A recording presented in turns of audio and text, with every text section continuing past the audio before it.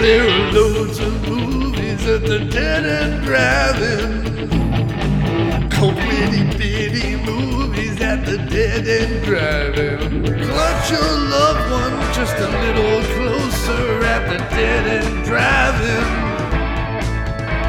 Oh, Mo and Brandon, well, they might just get her at the dead end drive-in.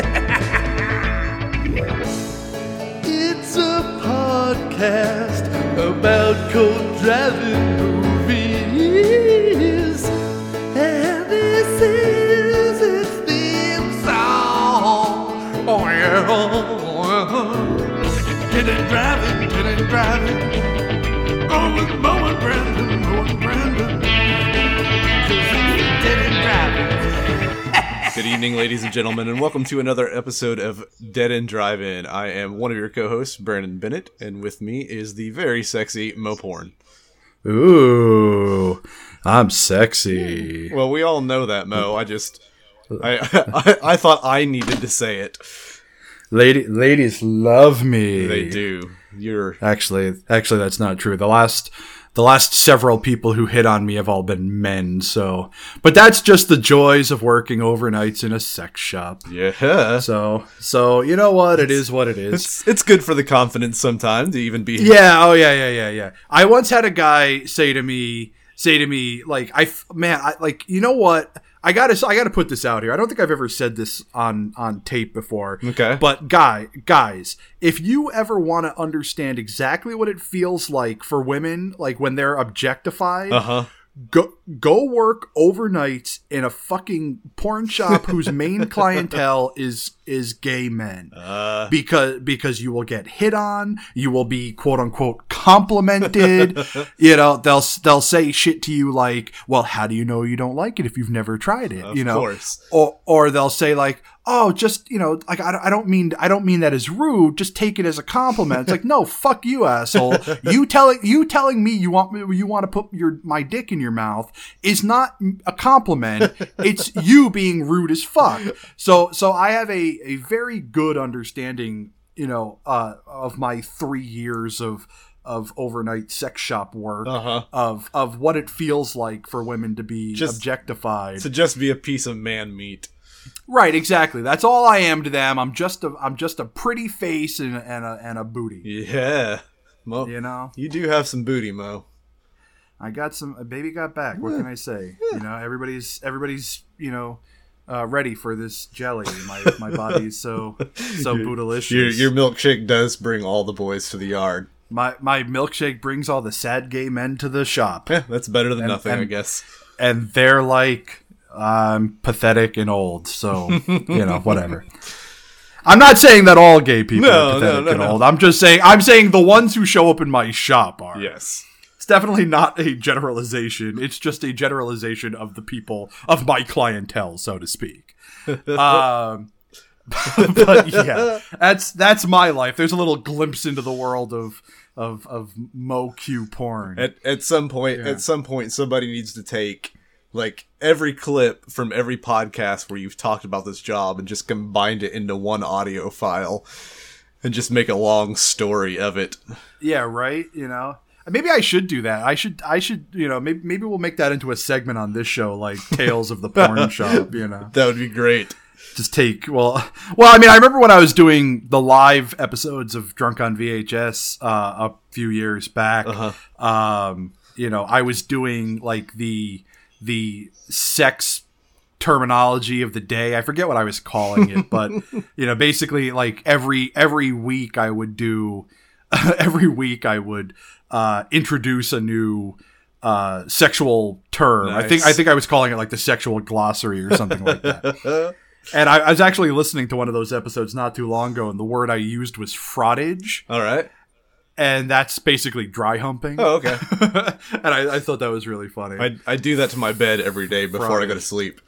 Frottage, frottage for all the you know, fancy folk out there. French. Yeah. I think frottage is when horses do it. Oh, okay. Well, you know, you've heard of like dressage, you know, like the fancy horse dancing. No, I've never heard of that, Mo. Oh, okay. Well, I guess I'm just more high class than I guess. I know very little about horses except that they're pretty and you can ride them.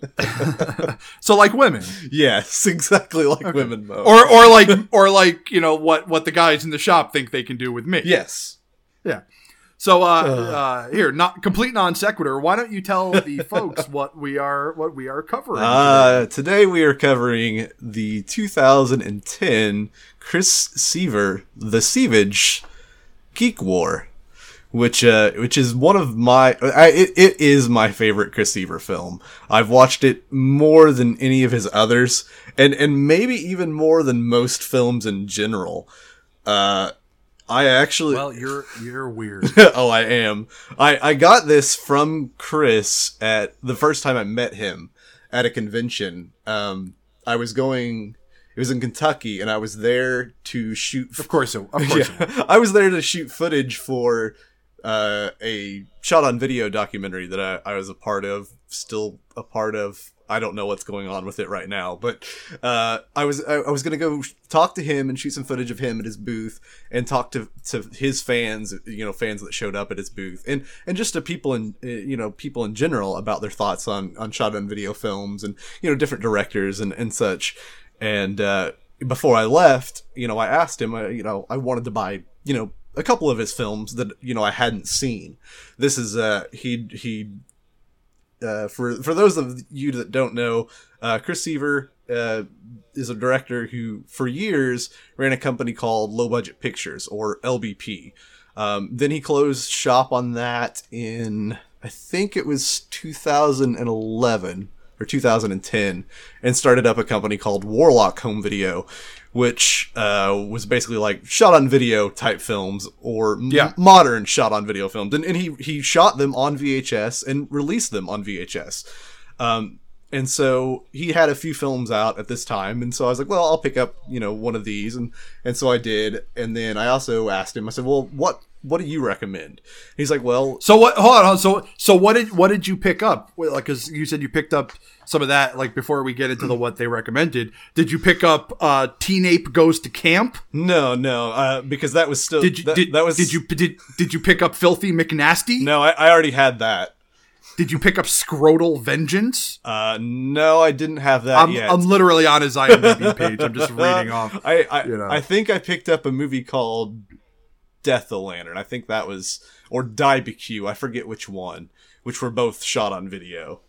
I think the Terror at Bloodfart Lake. No, I already had that. Of course you did. you sick fuck.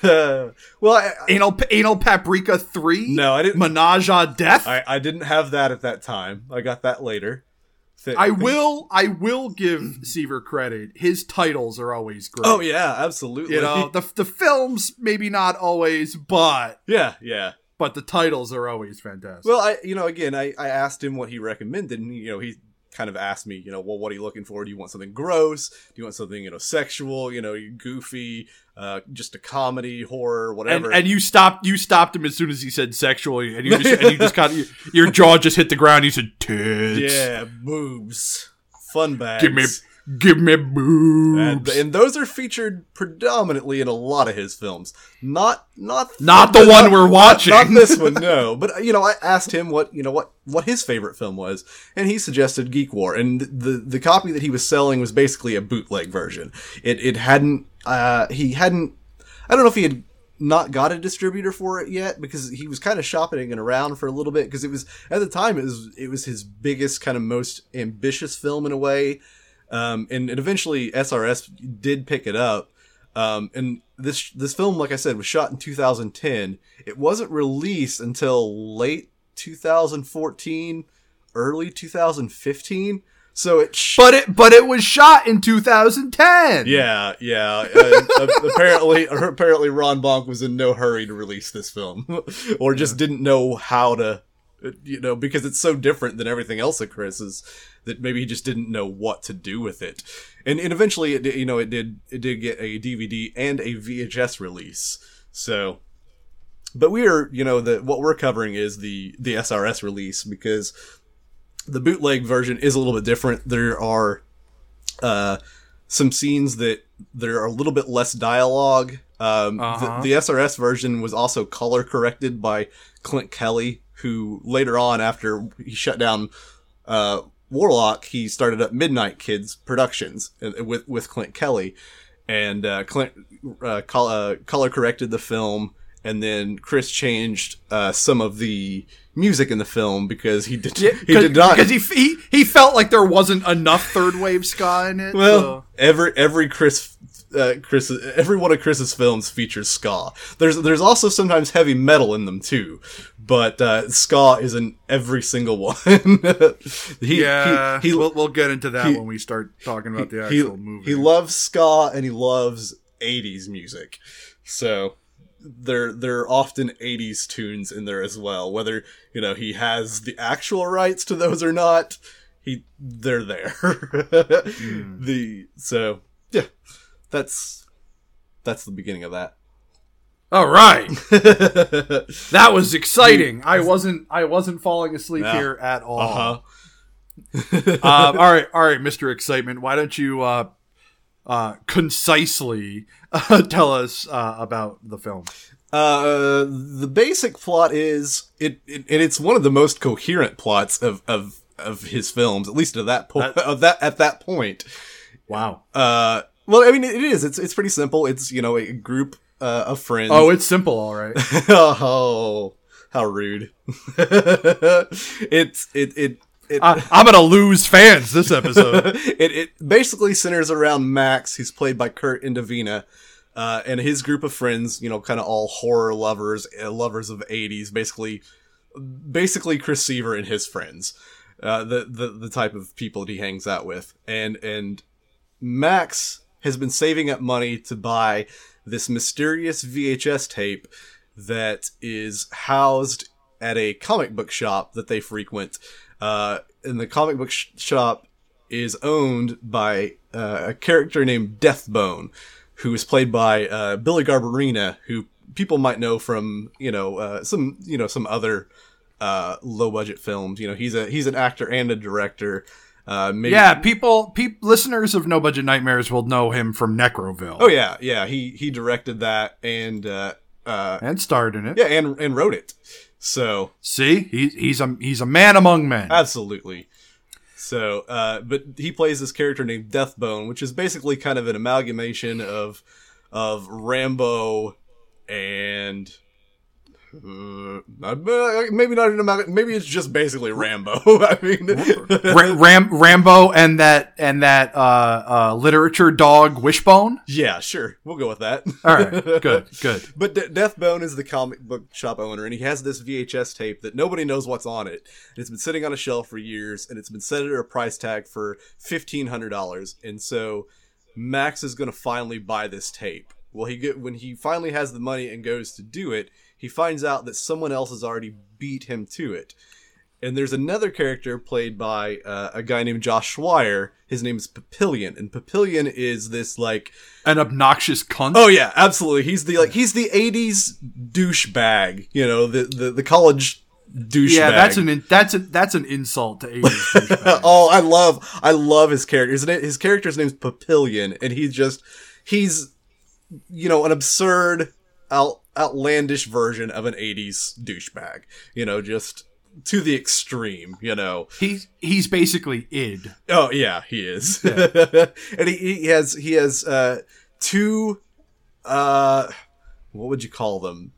Employees. Yeah. One of them's named Suki, who loves. Yes. No. Oh, no, Suki. I'm sorry. Suki is Max's best friend. I'm sorry. Yeah. That's played by Meredith Host. No, Spammy. Spammy is one who loves the anime. And then there is Slut. Her name is just Slut. And but I love how but we were just talking about this before we started recording. On the IMDb page, she's listed as girl. Yes. Which is hilarious because her name is Slut. Yep, absolutely. And that's what she is. They're both basically a type of slut, just in their own ways. Sure. He pays them to hang out with him and to perform sexual favors. I mean, you don't see those on screen, but they're talked about, implied, and such. Yeah. And so taking this overly drawn out story and brimming it down to its most vital essences, this film is about a guy who wants to buy a VHS tape, his rival who also wants to buy the VHS tape, and this girl, Tangerine, who actually buys the VHS tape. So basically they both hatch plans to get her to fall in love with them, so that they can either steal or at least revel in the VHS tape with her. They want to see it somehow, whether it's stealing it or watching it with her, it doesn't matter. Right. It's them, kind of battling it out. So let me ask you a question. Yeah. Is there any character in this film who has any redeeming values whatsoever? Let me answer that question for you. Tangerine. Tangerine. Nope. Let me answer this question for you. Let me answer this question for you. No, there is not. No, because everybody in this movie is either arrogant as fuck, borderline retarded, or stupid as shit. And and I get the comedy of it. I really get where he was going with it, but everybody is so much further over the top than they probably should have been. Like I feel like if he toned it down a little bit, it almost would have been like Mel Brooks style, comedy. Yeah. And it would have been great, Well, that's what Chris does, is absurdist, over the top humor. He's a big fan of the Zucker brothers, films like Top Secret, where things are just, over exaggerated for comedy's sake. I get it, but the problem with that is you've got characters, in this, and fuck me if I remember what this asshole's name is. Was it Shane? Is that the big fat one with the glasses? No, that's Seymour. Oh, Seymour, yeah. Played by Sean C. Phillips, who people will know from, he does YouTube movie reviews and stuff like that. Sure he does. He was awful. I'm not saying his acting is awful. I'm saying the character is awful. Oh yeah, the character's awful. But that's why he's so great. And again, I get where the comedy is supposed to be, but I just don't find, like him in particular, I don't find funny in the slightest. The first time I watched it, I didn't care much for his character, but it grew on me the more I watched it. Just the way it's just the fucking voice. I can't handle it. That was part of it for me too. Was the voice. But I learned to love it just because of the interactions he has with Shane. I think I just pooped my pants. The character who only wipes his ass with paper towels or gym socks. Yeah, that's a guy named Andrew Baltus, and he's from Indiana, where I'm from. And that character is based on an actual guy that he knows that actually does that. And that a lot of the dialogue that he's using are things that this guy has actually said in real life. Of course it is. Which I think is great. I want to meet this guy so bad. I was going to ask if he was any relation to Jim Baltus, but then I realized that he's Bultas. So no, he's not. No. So I'm just that was my problem. Is like, I mean, I get what they were trying to do with Papillon. Whatever. Papillon St. Croix.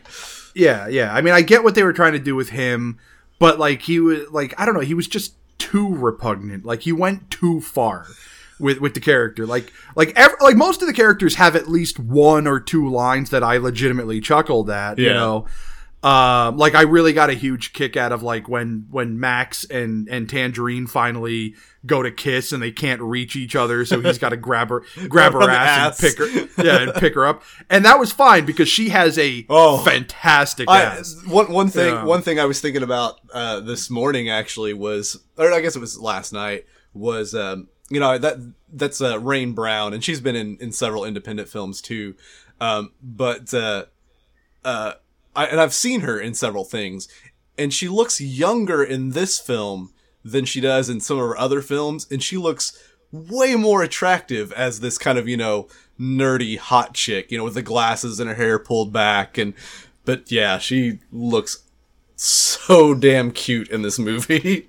Yeah, no, she's adorable. Yeah. You know, but I mean, like, there are so many characters in this who I just find irritating, you know, like, but like not like comedically irritating, because I'm actually a big fan of comedy torture, you know, like shit where it keeps on going until like until you start groaning, and then it keeps going to the point where you start laughing at it again. Yeah. You know, like, I'm a big fan of that. Like, in fact, I'll tell a real quick story. I took a video production class in high school. Just to give you an idea of what kind of high school I went to. And my final project for it was a silent film. Okay. Well, the project was supposed to be 5 to 7 minutes long.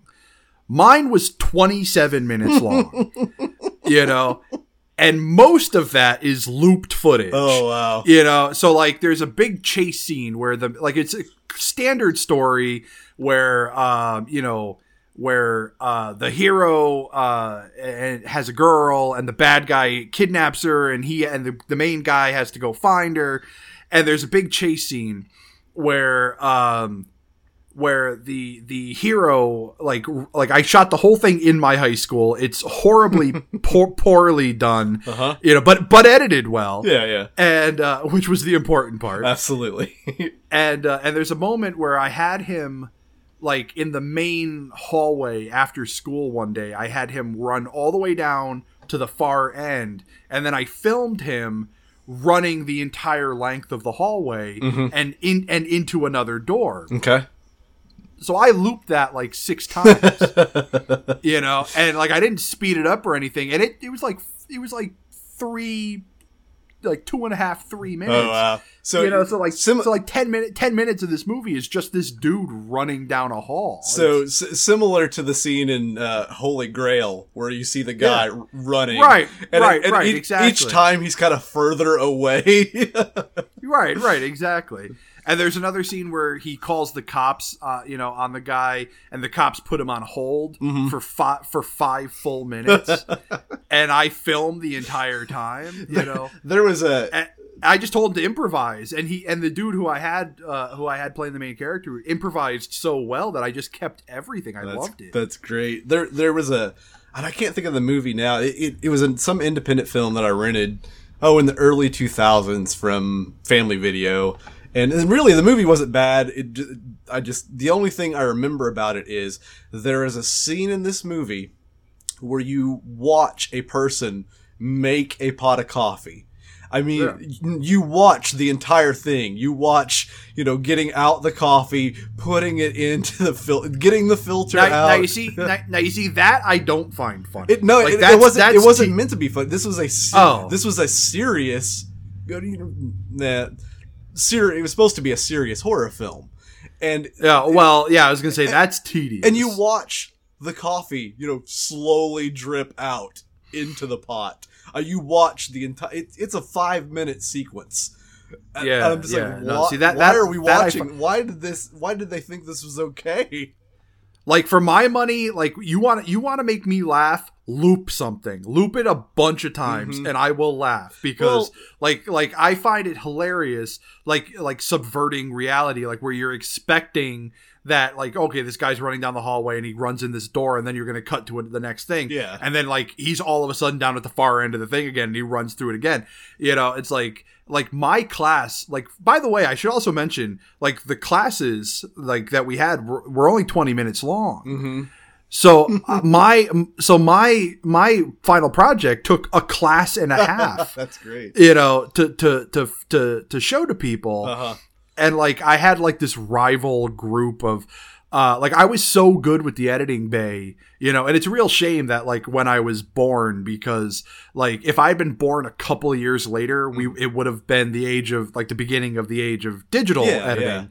and I would have been able to like actually have a career, in Yeah, this sort of thing. But we were doing like tape to tape shit, yep. and I had gotten so good with the editing bay that like I have editing credits on 85% of my class's projects. Like they went out, they did all the filming and everything, and then I basically skipped my my Spanish class every day. Oh yeah. To edit people's work. I'm just like, meet me in the editing bay at whatever time, and that's great. And I'll help you work in it. And I spent the entire class doing the projects for the class. Yeah. And then I spent the last like 2 to 3 weeks of the class doing nothing but editing other people's projects. Wow.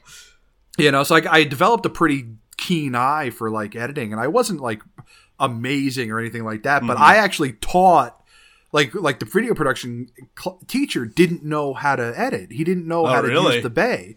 So like I stayed late one day, and I'm like, hey, Mr. Brown, that was his name, Mr. Brown. I'm like, hey, can I stay after school today? And use the bay. Can I like learn how to use it? And he's like, yeah, sure. So I spent like 3 or 4 hours, just fiddling around with the thing, figured out how to do a ton of stuff, and just kind of rocked it. I mean, not to toot my own horn, but toot. Yeah. That's great. But we had this rival group of kids in like this is how much of fucking like stereotypical douchebags these guys were. They called themselves Team Handsome. All right. Yeah.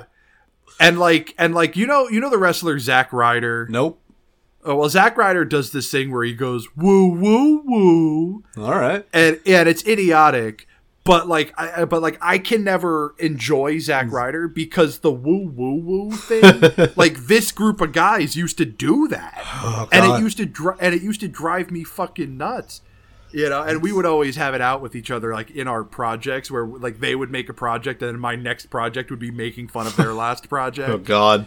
So they would start like at the time I was stretching my ears out at the time, and I had like a mechanical pencil in my ear. Okay. Because like it was the right size, and I was I figured I was just adding a layer of electrical tape to it every time I wanted to stretch it out. So these assholes all like taped pencils to their ear, and like they would make fun of me for having a pencil, and I'd be like, yeah, whatever, man. Who's the one who's getting an A+ in this fucking class, dickhead? And it's just hilarious, like the fact that I had like rivals in high school. I hope they're all dead. Yeah, honestly, but, they probably are. Whatever. Or, yeah, they probably are. Or, fuck them. Or have AIDS. Yeah, I mean, whatever. I'm fine with that. Like, They wrote some real suspicious stuff, sometimes in senior class yearbooks that I don't know why I'm telling this story. It doesn't matter, but whatever. It's a little insight into Mo, I guess. How like sometimes they'll let you like leave notes like in the back of like class yearbooks and stuff. So like they had like the weirdest fucking notes, and it'd be like, like I'll always remember the good time and like the good times and like, blah blah blah blah blah blah. And then like randomly it's like naked spankings and like what are you talking about? Holy shit. I'm sure it was just inside jokes that they thought were funny. I mean maybe, but I mean it was interesting. I mean, whatever. You want to get spanked. It's cool by me. Yeah. Whatever. But they were idiots. They were useless. I'm sure. But I brought them up because they're not nearly as obnoxious as half of the characters in this movie are. So, well, what's funny is that you know how quickly they lost me in this movie. How quickly, Mo? All right. So I love Deathbone. I think Deathbone's the best character in this movie. Yeah. I really enjoyed him, but the movie opens up with Suki, like quizzing Deathbone. Yeah, about like, comic stuff. books. Yeah, like comic books and movies and stuff. And I'm like, like I find that sort of behavior in nerd culture just really idiotic and annoying. Yeah. Like there are fandoms for everything, and like everybody's allowed to have their own opinion, and like whether or not you think something is better than something else, like who cares, whatever, you have your own thing. So like when you have to like earn cool points with somebody because they agree with you on stuff, that's just idiotic. I think that was part of the joke, though. I don't, is it? Because Yeah. I don't know, because like I just didn't get it as a joke. I got it as this obnoxious character, like quizzing this other guy. I never felt that way. I always felt like that the joke is that they think they're so cool that they have to. I mean, maybe I'm looking at this the wrong way, but I mean, it's possible. But I think I didn't get the joke. I think part of the problem is that you haven't seen really any Seaver films, and I've seen like 6 Seaver films. Oh, have you? Well, maybe 7. I've seen all the Teen Ape movies. I've seen all the Filthy McNasty movies. Because you talked about how kind of turned up these characters are. These characters are actually turned down compared to. And then maybe they needed to be more turned up. I don't know. Maybe because this is like I tell people that this is his most kind of acceptable film for somebody that's never seen a Seaver film, because it's turned down on the absurdity, it's turned down on the grossness, whether that's gore or sexuality or what. It's turned down on the nudity, so it's kind of like his version. It's his version of like an 80s comedy. Oh, you know what it is? I think I figured it out. Like, that level of turned up works really well in horror films. Uh-huh. And this isn't a horror. No, it's not. No. So like you kind of have different expectations. So like all of the, I mean, and not to say that like the Teen Ape films are necessarily horror. I mean, there's gore and stuff in them. In some of them, yeah. Yeah. I mean, the Filthy McNasty ones definitely fit into that one much better. Yeah. I mean, and like I have nothing against his work. Like like I said, I enjoyed the Teen Ape movies. I enjoyed the Filthy McNasty movies. And maybe that is the problem. Then maybe it's because it's not like it's very different. Yeah. It's very different. It feels like if the characters weren't so. And this kind of falls into your thing.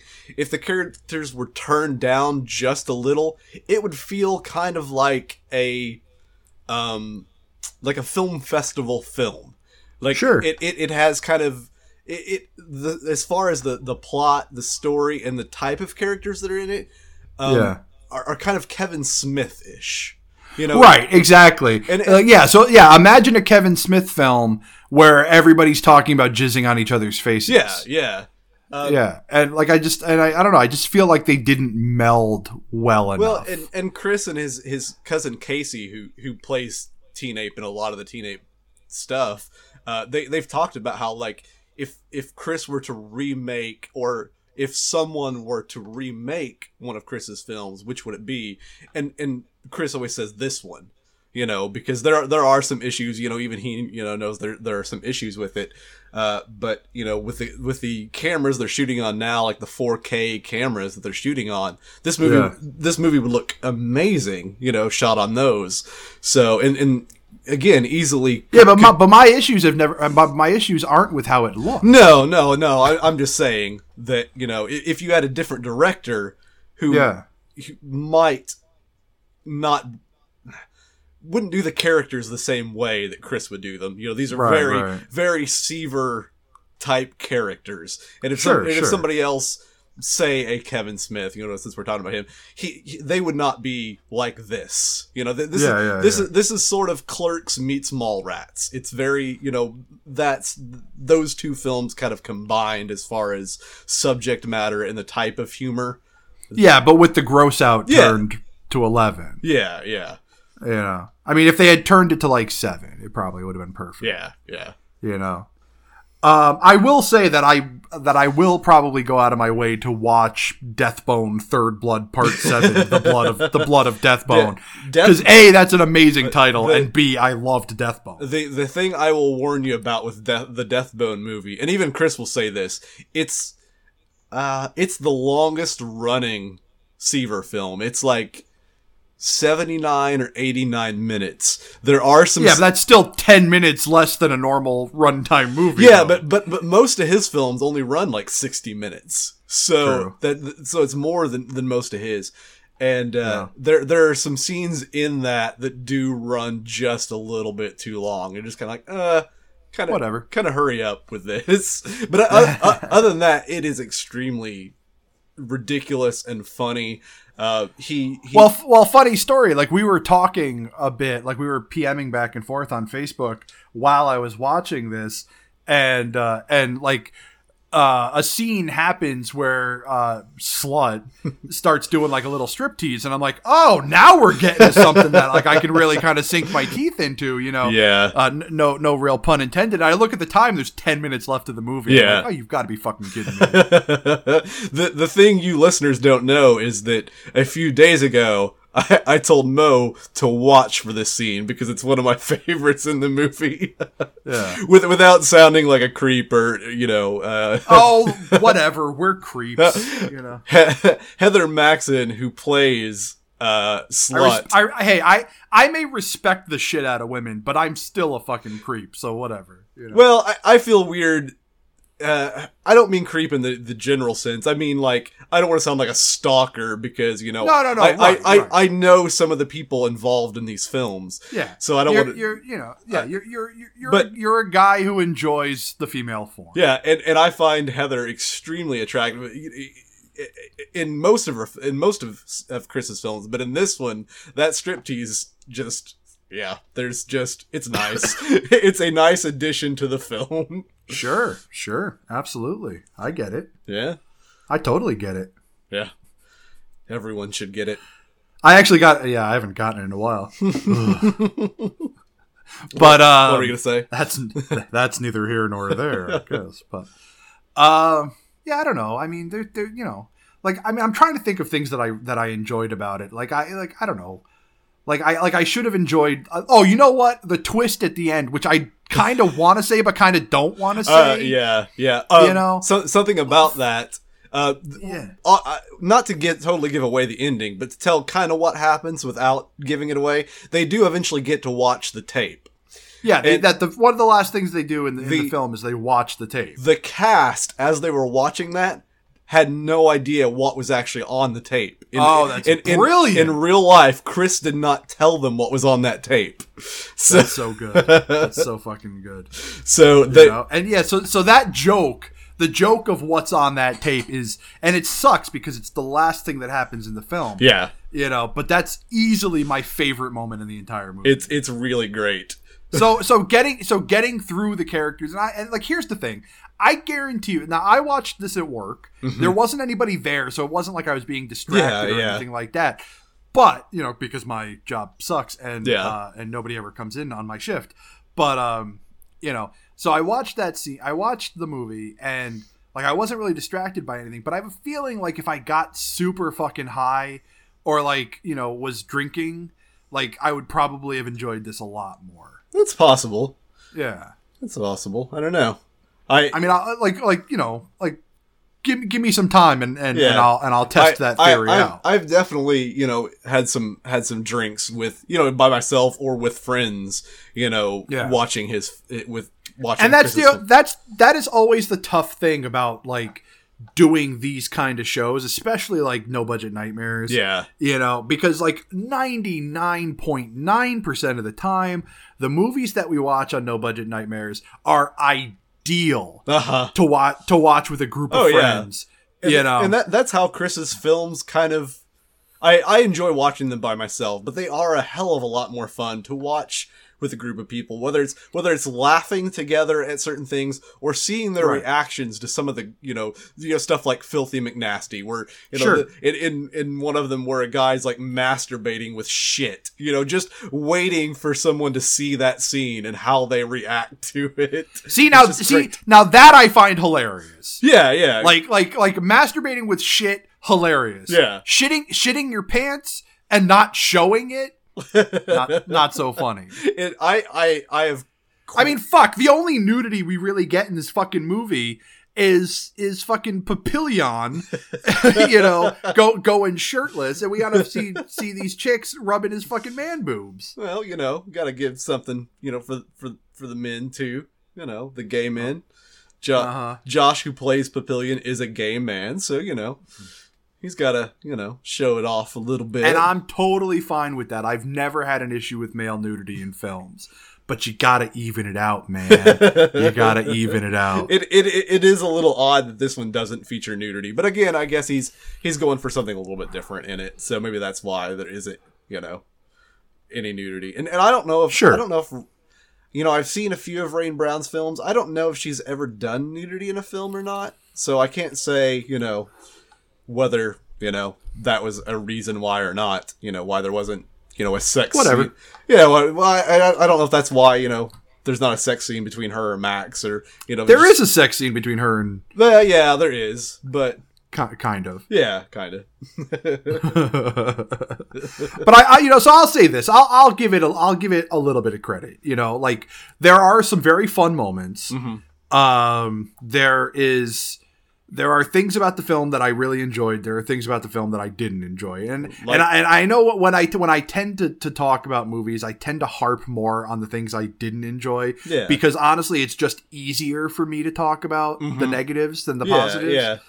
But it is a well-made movie. Let's put it this way: if you don't like voices, like if characters doing stupid voices drives you nuts, you're gonna hate this movie. I will because there are two whose voices are just like cringe. I will say that something I noticed in this that is not in the original version. There's a scene where Max and Tangerine are like on a date, and they're sitting at a table, and they're talking about weird things that have happened to them. And Tangerine mentions that she has the predator, tattooed on her crotch, basically. So when she spreads her legs, it's and then it goes to black. Yeah, that's weird. Yeah, it implies that she showed him. See, I don't feel that way. I just no. I'm saying until they come back and you realize that she didn't. Oh, okay. It implies while it's happening, it implies that she's showing. That's such a weird edit. It's a very weird edit. And again, that's not in the original cut, so I don't know why. I don't know why that's there. But I got a huge kick out of the tattoo that Max has on his back. Max, the hey Vern, I'm on you. Like the fact that he's got a fucking Ernest tattoo is kind of fucking wild. Like I almost wish that they had found somebody who could draw like a little more detailed really gone out of their way to like make it like super fucking detailed. That's kind of why I like it, is because it's so ridiculous, you can tell it's earnest, but it's but that's the thing though. Like I thought it would have been fucking hilarious, and I'm guessing that it's like maybe like an homage to like Steve-O. I don't know. I mean, obviously I don't know. I don't know on that. But and it doesn't matter if it is or if it isn't. But like now imagine that scene with him having that tattoo in hyper realistically drawn on his back. It would have been. I mean, and now granted, I understand it's a low budget film, and there's time issues, there's talent issues. Oh yeah, if you don't know somebody who can draw that well, then it's fine. Yeah, the joke is still there. The joke is still really funny. Mm-hmm. But it would have been like I would have died. I would have fallen to the ground and had a heart attack, died, if that thing had been like photorealistic. Yeah. I would have I would have given everything else in the movie a pass, like just for that one joke. The for listeners that have never seen a Chris Seaver film, Chris is obsessed with Ernest films. At least the first 4 Goes to Camp, Saves Christmas, Scared Stupid, and what, Slam Dunk? Or Or is that not one of them? I got to tell you, I just recently pared down my my VHS collection. Like anybody out there who knows me, they know I'm a big VHS collector, and my collection's just gotten unruly over the years. You know, to the point where I've got like right now, like before I pared it down, I had like 2,000 tapes. You know, Yeah. and it's too fucking many. And so I was paring down, and I was getting rid of some of the tapes that like I knew that I'd never watch, or like I could find other places. And the saddest deletions of my of my collection were the couple of Ernest films that I have. Oh, yeah. Because honestly, I don't own Scared Stupid. You know, like I have Saves Christmas and I have Slam Dunk. Oh, is it Ernest Goes to Jail? Yes, that's it. I don't know why I couldn't think of that. See, and I don't own Ernest Goes to Jail. And that's my favorite one, unfortunately. Yeah. But I don't own any of the particularly good ones, so it wasn't like a huge deal. Like I have Saves Christmas, and I don't particularly care for it. Oh, see, that's my favorite. It Saves Christmas. No, see, my favorite is Goes to Jail. Goes to Jail is probably my second. I love Scared Stupid. Scared Stupid is great, but well, those three are like those are the best ones. I don't really care much for Goes to Camp. Like I can watch it. Yeah. It's better than some of the later ones, you know. But that's what I'm saying. Like Goes Ernest, to Africa is Right. terrible. Yeah. You know, I don't know. They're ridiculous movies that have a very niche market. But I will tell you movies that I did hold on to, that we're probably going to cover in the near future. The Dorf? The Dorf films? No, not the Dorf films. Oh. Fuck off. I love Tim Conway. I like Tim Conway too, but no, we're not going to cover the Dorf films. Fuck. No, the Yahoo Serious trilogy. Oh yes, we're going to cover at some point. So those I held on to because I actually really enjoyed 2 out of the 3 of those. Yeah, I do too. You know, like I love Young Einstein. I think it's hilarious. I like Reckless Kelly even more. I think that's his best one. I do too. And Mr. Accident, like if I was going to get rid of any of them, it would be that one. Yeah. But it's only one tape, so I might as well hold on to it. It's something you could find, I'm sure. Yeah, right. Yeah. So that'll be a fun episode. Yeah, absolutely. Yeah. Shit, I lost my train of thought. We can cut this out if need be, because no, it's staying in because I want everybody to know how terrible your train of thought is. It is pretty bad, at least. And not to mention the fact, like I think you feel like any pause is way longer than it actually is. I do, and that's like that. Honestly, was like a second and a half pause. So like, it's the lack of podcasting in my life with this. Right. I really have never done any podcasting aside from years ago. A friend of mine hosted a blog talk radio show, and so I was a guest on that a couple times, and then a co-host on a few episodes as well. So aside from that, I've never been on a podcast before. So any kind of break of time to me just feels like forever. Sure. I get that. What I was going to say is, nope. And I lost it again.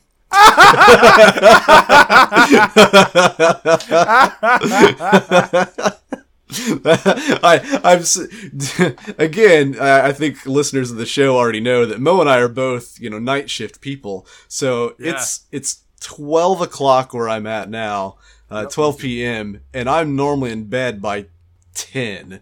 So it's 2 hours past what time I normally go to bed. So whereas I go a different route with it, and I come home and I stay up for a while and then I go to bed. So like I'm not going to be in bed for at least another 3 hours. Well, see, so this is sort of like the prime of my day. Well, I get home at like 7:30 in the morning. Right, so I get home exactly. earlier than you do. So that's true. I do stay up for a while once I get home.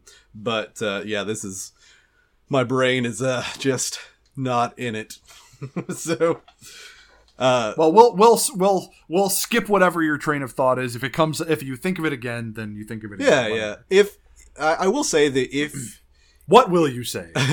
if you are a fan of Chris's or have never seen any of his stuff, but do like podcasts, he and his cousin Casey have a podcast called Gourmet Scum Radio.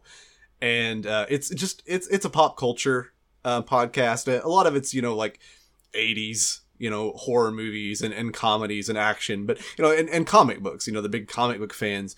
But there is a series of episodes where they go over the history of low budget pictures, Warlock, and Midnight Kids, and it's in there are, I think he says 5 different waves as far as from when he started.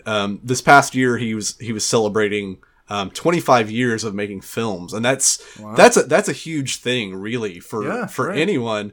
He's made over 6. Well, especially in the fucking low budget field. I mean, honestly, how many of the low budget filmmakers are still actively putting stuff out? Yeah. I mean, even there's a handful. You got even Todd Sheets, who Chris is a friend of.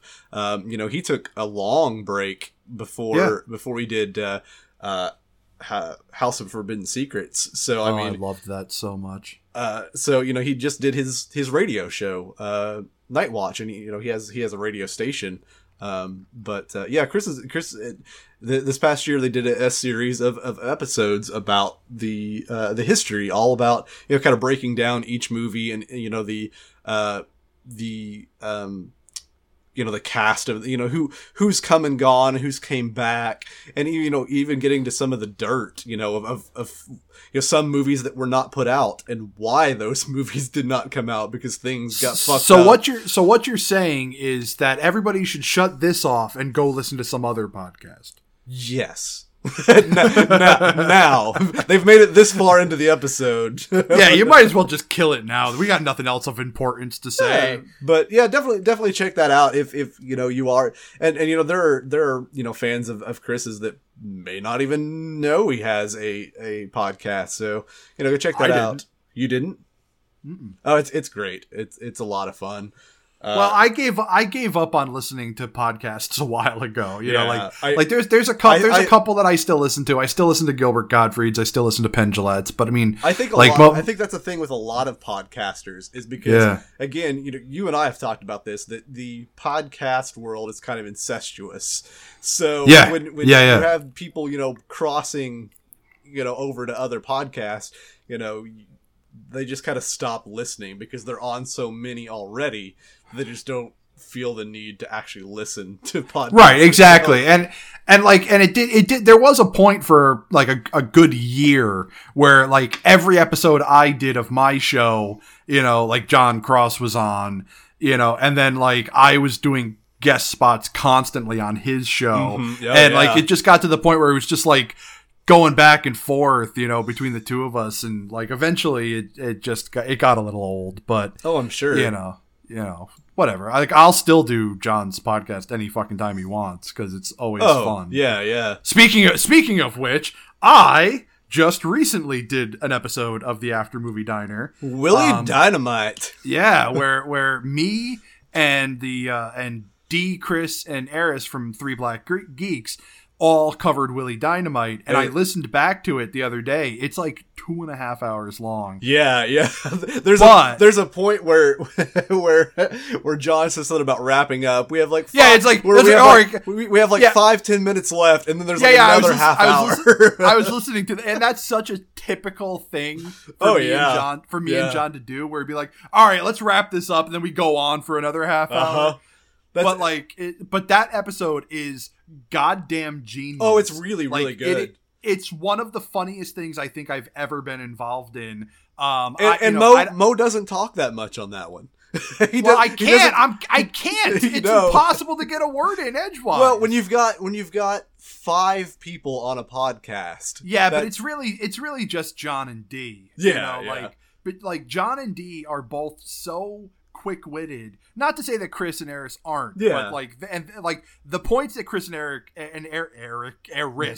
made were brilliant. They made a lot of really great points, but D is so fucking quick-witted that it's really hard to get a word edgewise because he's constantly cracking jokes. I didn't know who they were until John had posted about you guys doing the episode, prior to recording it, and just listening to them, those guys are amazing. They are a font of information. Their kind of combined knowledge of not just all around geeky stuff, whether it's horror or blaxploitation or whatever it is. Absolutely. That in their sense of humor, they obviously have that down. It's so great at playing off each other and playing with John, who can make 70 jokes in like 15 seconds, and you're gonna miss half of them. John is without a doubt the funniest man I've ever met. He absolutely is. He is. And I told him when he added me on Facebook not too long ago that I find him to be one of the most like sincere and not like coming off as a character. While he does do characters, yes, but he's not snarky to be snarky. No, he's snarky because he's an asshole. Yeah, absolutely. But he is very charming. Oh, absolutely. I once made the joke. I said, I wish I could care about anything the way John cares about anything. That's true. When he does something, he does it. Yeah, he goes all fucking out, and he does just a ton of fucking work for his show. Yep. And it's fucking insane. Like he was doing episodes it was for like months where he was writing new songs every week for the new episode. It's like fuck, man. Yep. The songs, the skits, everything that he does, it's just insane. I don't know where he finds the time to do it. And it's never not funny. No, absolutely. Unlike this show, which is pedantic and long-winded. That's fine. Which is ironic because we usually only go for about an hour. Yeah, and we're still very pedestrian. although we got a really good compliment the other day from Robert Long. Oh yeah, we did. Long time Don Doler. What was the term? Contributor. Yeah. Whatever you want to call it. Yeah. Coworker, associate, we'll say. Yeah. Where he gave us a very nice compliment on the show, which was nice. Thank you, Robert. That reminds me, because I had put out, asking if anybody had any questions about anything really, but did we get any? We did. My friend Keith, who's a low budget filmmaker, asked if why Chris has never got into distribution himself, distributing other people's films. And, that's a good question to ask him. Well, I can tell you partially two things on that. One, he did with Warlock. He released a couple of films by Chris LaMartina, who a lot of people will know from the WNUF Halloween special. He did he released a couple of his films on VHS. And then talk about a fun fucking movie. Oh, yeah, we should cover that at some point. I know other people. I was gonna say fucking No Budget Nightmares already did it. I don't care. We'll do it anyway. Right. But that's true. This show is a very different format. It is. That's more commentary. From start to finish. No, that's us. That's us just breaking down the movie like bit by bit. Mm-hmm. And then he also released one or two films by another low budget filmmaker named Matthew Brassfield, and then he released one or two of Todd Cook's films on VHS for a little while. Nice. Because I think Evil Night was one of them, which. Is that Todd Jason Falcon Cook you're talking about? Yes, absolutely. But Chris actually made Evil Night, and that's another one of my favorite films of his. It's so good. It looks amazing because it was shot on 4K. But the thing about that, too, is the reason why he did... I was shot on 4Q. I know you were, Mo. The reason why that Chris remade Evil Night was... when Chris started making films, Todd Cook was the first one to release his films on VHS. He had a company called Cemetery Cinema.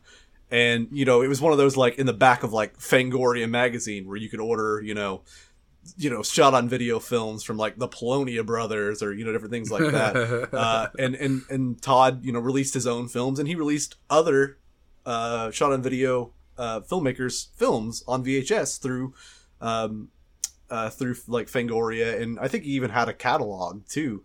And he picked up Chris's films when Chris was like 15 or something like that, and started releasing some of his films on VHS. So they've had neat. They've had this relationship for 25 years. So, but the other reason I think that Chris hasn't really gotten into distribution is just the cost. I was gonna say it is kind of cost prohibitive. You know? Yeah. You know, I get it. To have a site to be able to dupe things, you know, and a lot of collectors anymore complain about, you know, if it's a DVD-R or a, you know, the whatever the equivalent, the Blu-ray R is. Yeah. Blu-ray R. You know, they don't want BRD R. Yeah. So, you know, that, and then, you know, having the a good enough printer to print out, you know, the covers or the labels, or, you know, especially if you want packaging on it, you know, that costs even more. So, you know, I just don't think he can afford to do that. So sure. That's I think that's the main reason. And I just don't know that that's something he really wants to do either. I don't think he minded doing, you know, for his own films, but as far as anyone else's, I just I don't think it's worth it. There are far too many other independent, you know, distribution companies out there that he doesn't need to get in that game either. Sure. Did we get any other questions? No, that was it. We got one question. All right. Well, whatever. It's episode 3 with still a small audience. It's fine. It's totally fine. You know, I appreciate that. All right, so let's wrap this up though, because we're pushing over an hour at this point, and I don't want this to go too long. So, you know, we'll vamp for the next like 10-12 minutes, and yeah. No. Why don't you tell everybody where they can find us? Well, they can find us on Facebook at.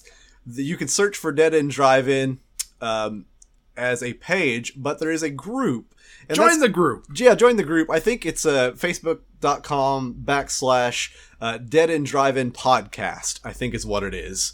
Did you give it an official? Yeah. And I'm pretty sure. Yeah, usually for groups, it's usually /groups /groups/ whatever. Yeah. And that's fine. But just do a search for Dead End Drive-In, find the community page and pop on there. Don't click on the fan page. We're probably going to get rid of that. Yeah. Because the group page allows us to interact with the audience more directly. Mm-hmm. Yeah. And definitely don't click on the music act page, because as I've stated in previous episodes, they're kind of bad. Yeah, I still haven't listened to them yet. No, you'd love them because you've got shitty taste in fucking music. But I do want to talk about one other thing with you. Mayonnaise that I find fucking disgusting, and you seem to enjoy, and that is mayonnaise. Oh, I love mayonnaise. What the hell's wrong with you? I like it on bacon sandwiches. I like it on bologna and cheese sandwiches. I like it on burgers. You gotta on that fucking bologna, cheese, and mayonnaise sandwich. You probably use some fucking like individually wrapped fucking artificial cheese food product, you know, cheese thing on there. Just to make it as fake of a sandwich as you could possibly make. Most of the time, yes. Because that's what I grew up with. I grew up with Kraft cheese. That's all we ever had was, most of the time it wasn't even Kraft because we weren't poor, but you know, we just, you know, my parents bought what was affordable, and that's what I eat because it's we couldn't afford your fancy ass Land O'Lakes. Yeah, or Velveeta. Ew. At least tell me this, please. All right. Because depending on your answer, it will depend on how much respect I lose for you. And if this show continues on. Yeah, right. Was the cheese at least white? No, because only because my stepdaughter will not eat white cheese. She will not eat it. Why? Because it's white, and cheese shouldn't look white in her but eyes. It's the master race of cheeses. I know. I know. I most of the time I buy my own cheese that I use for my own sandwiches. Yeah. And most of the time that's cheddar, because cheddar and Havarti. Havarti is my other favorite. Havarti's cheese. Pretty good.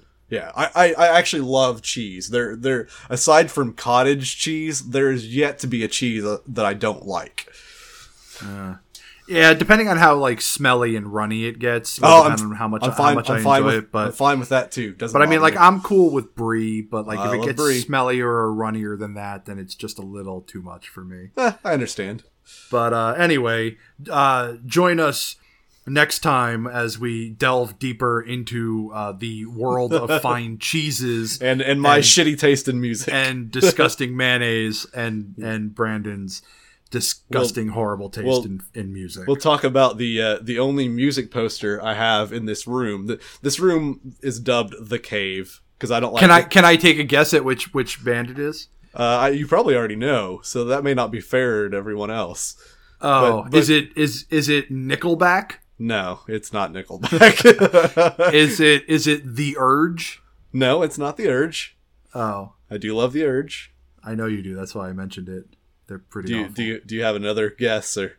I honestly can't even fucking remember the band. Is it Mumford and Sons? No, I don't love them. I don't hate them, but I don't love them either. I never understood back there were back in the what was it, the 90s or the 2000s? I think it was the 2000s when we had that like neo swing thing going on. Oh, that was the 94 to 96. Yeah, like there were a couple of bands in that era long. that I was okay with. But like this like neo Dust Bowl thing that's going on now, I don't get it at all. Like I'd rather just listen to like I get it partially because real country music sucks now. So that's fuck does. That's the closest thing to real country we have anymore, I think. Fuck that. That is a lie. That is a lie. That does not sound anything like fucking Johnny Paycheck. Well, yeah, you're right there. Take this job and shove it. It's more like bluegrass and yeah, right. It's neo Dust Bowl. Yeah, so that's what I call it. I get that, but no, the one band poster I have. I'm preparing my groan. Yeah, Third Eye Blind. Oh God, that's you're the worst. Hands down, my favorite band of all time. And my God, I get so much shit from my as you should from my punk, hardcore, and metal fans or friends. Are you kidding me? I could be listening to fucking Britney Spears and still make fun of you for that one. I have a really good friend who is a huge Britney Spears fan, and of course they are. Anyway, you can catch us on Twitter. I am at DrunkOnVHS. I am at B_S_Bennett. BENNETT. This is my favorite part of the show, by the way, is you struggling to tell everybody what your I wish handle is. I wish I could change it. You can. No, I can't. It's set. All right. And then you can find me on Facebook at just look up Brandon Bennett. I have two of them. One of them is the right one. Yeah, don't look me up on Facebook at all because I will not accept your friend request. I will. I accept most people. Yeah, I accept everybody for who they are, but I just don't. You don't accept me because of my love of Third Eye Blind, Mo. Well, that's true. That's fucking awful. But at least you're starting to come around for Kiss. That's true. That's true. You know, see? Good point. We should end this. As the world turns. We're babbling. Yeah. No, it's been fun. It has. Anyway, it really has. Have we discussed what we're going to do next time? No, for real? We haven't. Oh, we've discussed it, but we haven't. Yeah, let's make the announcement. Why not? Okay. Next time, we are going to flip the script and do something a little bit different. We're going very different. We're not very different. We are going to be discussing video games. Old school video. Predominantly old school adventure video games. So anyway, this has been Mo, and with me, as always, Brandon Bennett. Brandon Bennett.